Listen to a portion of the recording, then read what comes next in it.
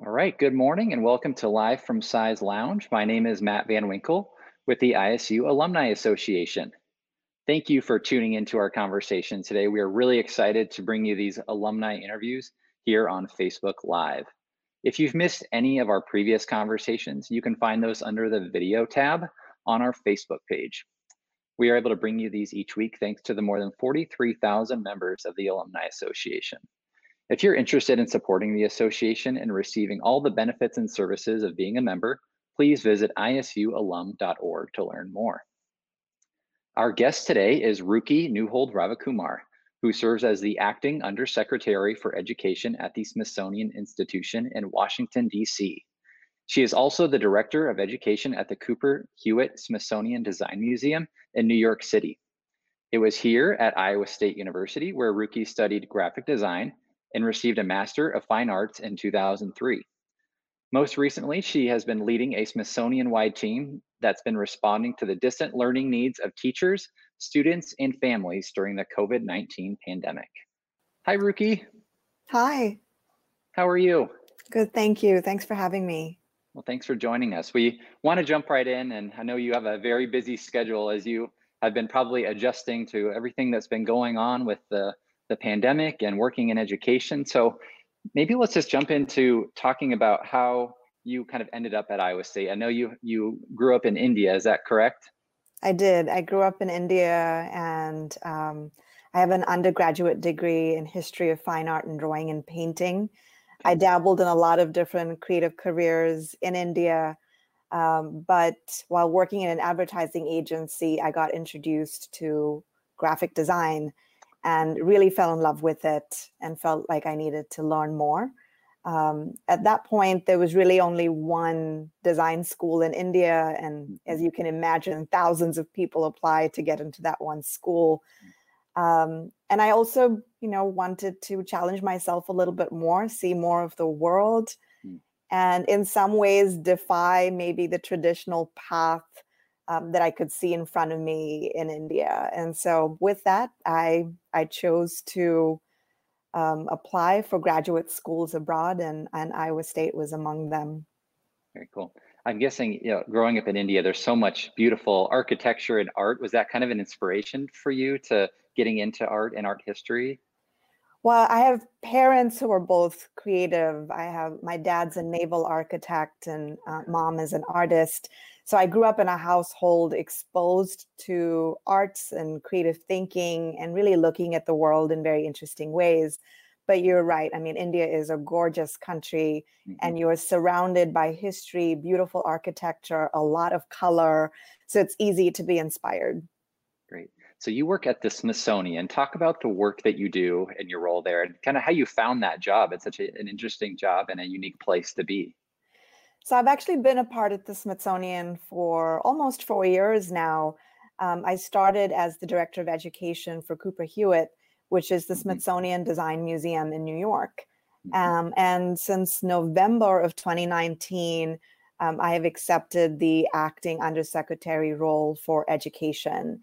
And it's part of a new organizational structure to support our new secretary's really bold vision for the Smithsonian, to put education at the core of the Smithsonian's purpose. I really have an amazing job. My playground and my workplace are the same thing. But in my role, I get to shape the educational voice of the institution, design our national strategy for outreach. I help keep the 300 plus educators connected to each other and the mission of the institution. I get to lead a lot of our pan-institutional educational initiatives, like the one you just talked about with our distance learning efforts. And of course, I get to serve as the voice of the educator at the decision-making table. Very cool. Talk about the challenges that you've been kind of presented with this COVID-19 pandemic and how you've been able to really work with parents and educators and students to kind of bridge the gap in these muddy waters that we've been dealing with. These are definitely interesting times, aren't they? I think right. If you had a plan for what you were going to be doing in July a few months ago, that has completely changed. Everyone is talking about what their new normal might be, and that's definitely the case for the Smithsonian as well. Mhm. As you can imagine, with the Smithsonian, with our numerous museums and research centers, we really did a wonderful job, I think, of coming together and putting the user and the learner first when we started to shape what our distance learning efforts would be. If an institution like the Smithsonian put everything that we have online, it would be the most overwhelming experience for anybody. And so it just served as well to ask people what they needed, and to deliver that to them. And that's really how that distance learning initiative got started. We heard from teachers who were overwhelmed, who were Mhm. needing a lot of support with teaching in new ways, with connecting to their students from afar. We had parents who were turning dining room tables into home offices in schools and didn't really feel equipped to be teaching Mhm. full time. And then, of course, as time passed, we found that people got past the binge watching habits and really wanted to do something more productive with their time. And Sure. what better place to learn with than the Smithsonian? Well, just think about the age that we live in now with technology and how you guys have probably been able to digitize a lot of the historical artifacts and everything that you guys house at the Smithsonian to be able to make that available to students now. People Yeah. 20, 30 years ago even wouldn't have had that access unless they went to the Smithsonian, which isn't possible right now. So talk about how valuable that is to be able to have those um, resources available to students. I think so. And I think, the Smithsonian had a few key initiatives that it launched early on with the Open Access Initiative, where you can really easily access all of the digitized resources. And then we have our Learning Lab platform, which really serves as a sandbox for teachers to think through how the Smithsonian's digitized resources might help them in their classrooms, Mhm. virtual or otherwise. And I think some of those key initiatives really helped us with our distance learning efforts. The Smithsonian, I know a lot of people think about museums only when they travel, but it's Mhm. really at the cutting edge of science and research. We have a lot of researchers and research centers working on future focused topics. So the Smithsonian can really serve anybody throughout the arc of their careers, whether you're a kid or a parent, and that's what makes my job so exciting.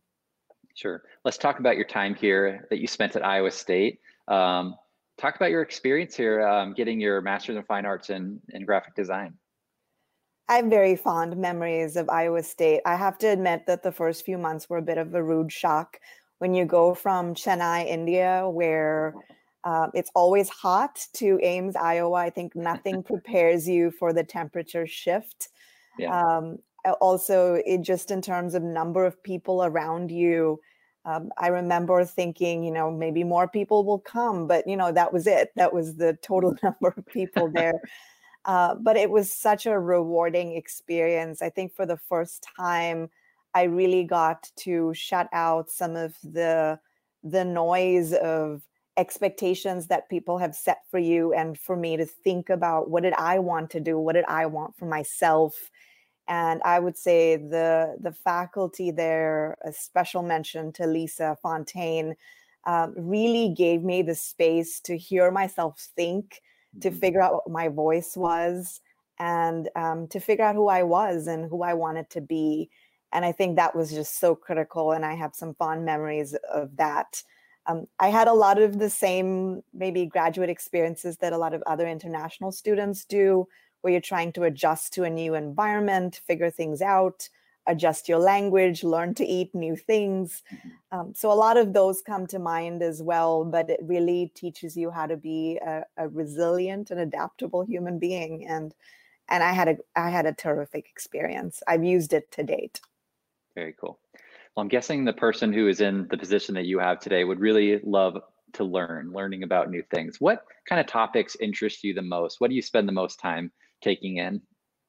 I think I'm really interested in how people learn. And as an educator, I think when you meet people and you start to figure out why they learn Mhm. things a certain way or how they learn it, it really makes you a better educator when you start to figure some of that out. So I'm one of those people who takes classes for fun.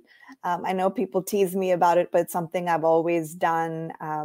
I like learning about new things. And I think that the more I learn new things, I will make maybe interesting connections that people haven't made before. So I try not to read about the exact same things because I feel like a good breadth of topics sometimes helps me make interesting connections. Do you have a favorite exhibit or museum of the Smithsonian? That's a hard question at the Smithsonian. Ever since I've been in DC, I know that I've been pre-COVID, I was taking a lot of time to tour all of the museums, and I think even if I spent 10 years walking to each museum, I wouldn't see it all. There's something in every place that you can connect to that's absolutely fascinating. But if you're not able to go in person, there's still a ton of virtual tours that you can enjoy. And of Yeah, course, there's so much that's open and accessible online. yeah. But it's really, it's a hard one to pick a favorite. I think that changes by the day. This video I'm playing was off your YouTube channel about your open access. Talk a little bit about that. It was kind of I was kind of digging through it a little bit. It looked really interesting. Well, we've really seen that the Smithsonian is for the people. And so for people to be able to access the rich amount of information. And so the Open Access Initiative was really making our digitized objects and collections available and easy for people to use in their day-to-day lives and in the Mhm. work that they do. Very cool. Yeah, I mean, I guess it's probably been a bit of a challenge too because people haven't been able to go to the museums. You guys are closed, I'm Yeah. assuming, right now, right? Yes. Um, I'm guessing you've heard from a lot of people that are wishing they've been open and that people can get in them because people are looking for things to do in the summer. But this would probably be one of your busier times of the year, I would imagine, with students out of school. But having those archives available online and those 3D tours must be really nice for families to kind of dig through. We've had an incredibly high traffic to all of our websites and all of our distance learning resources.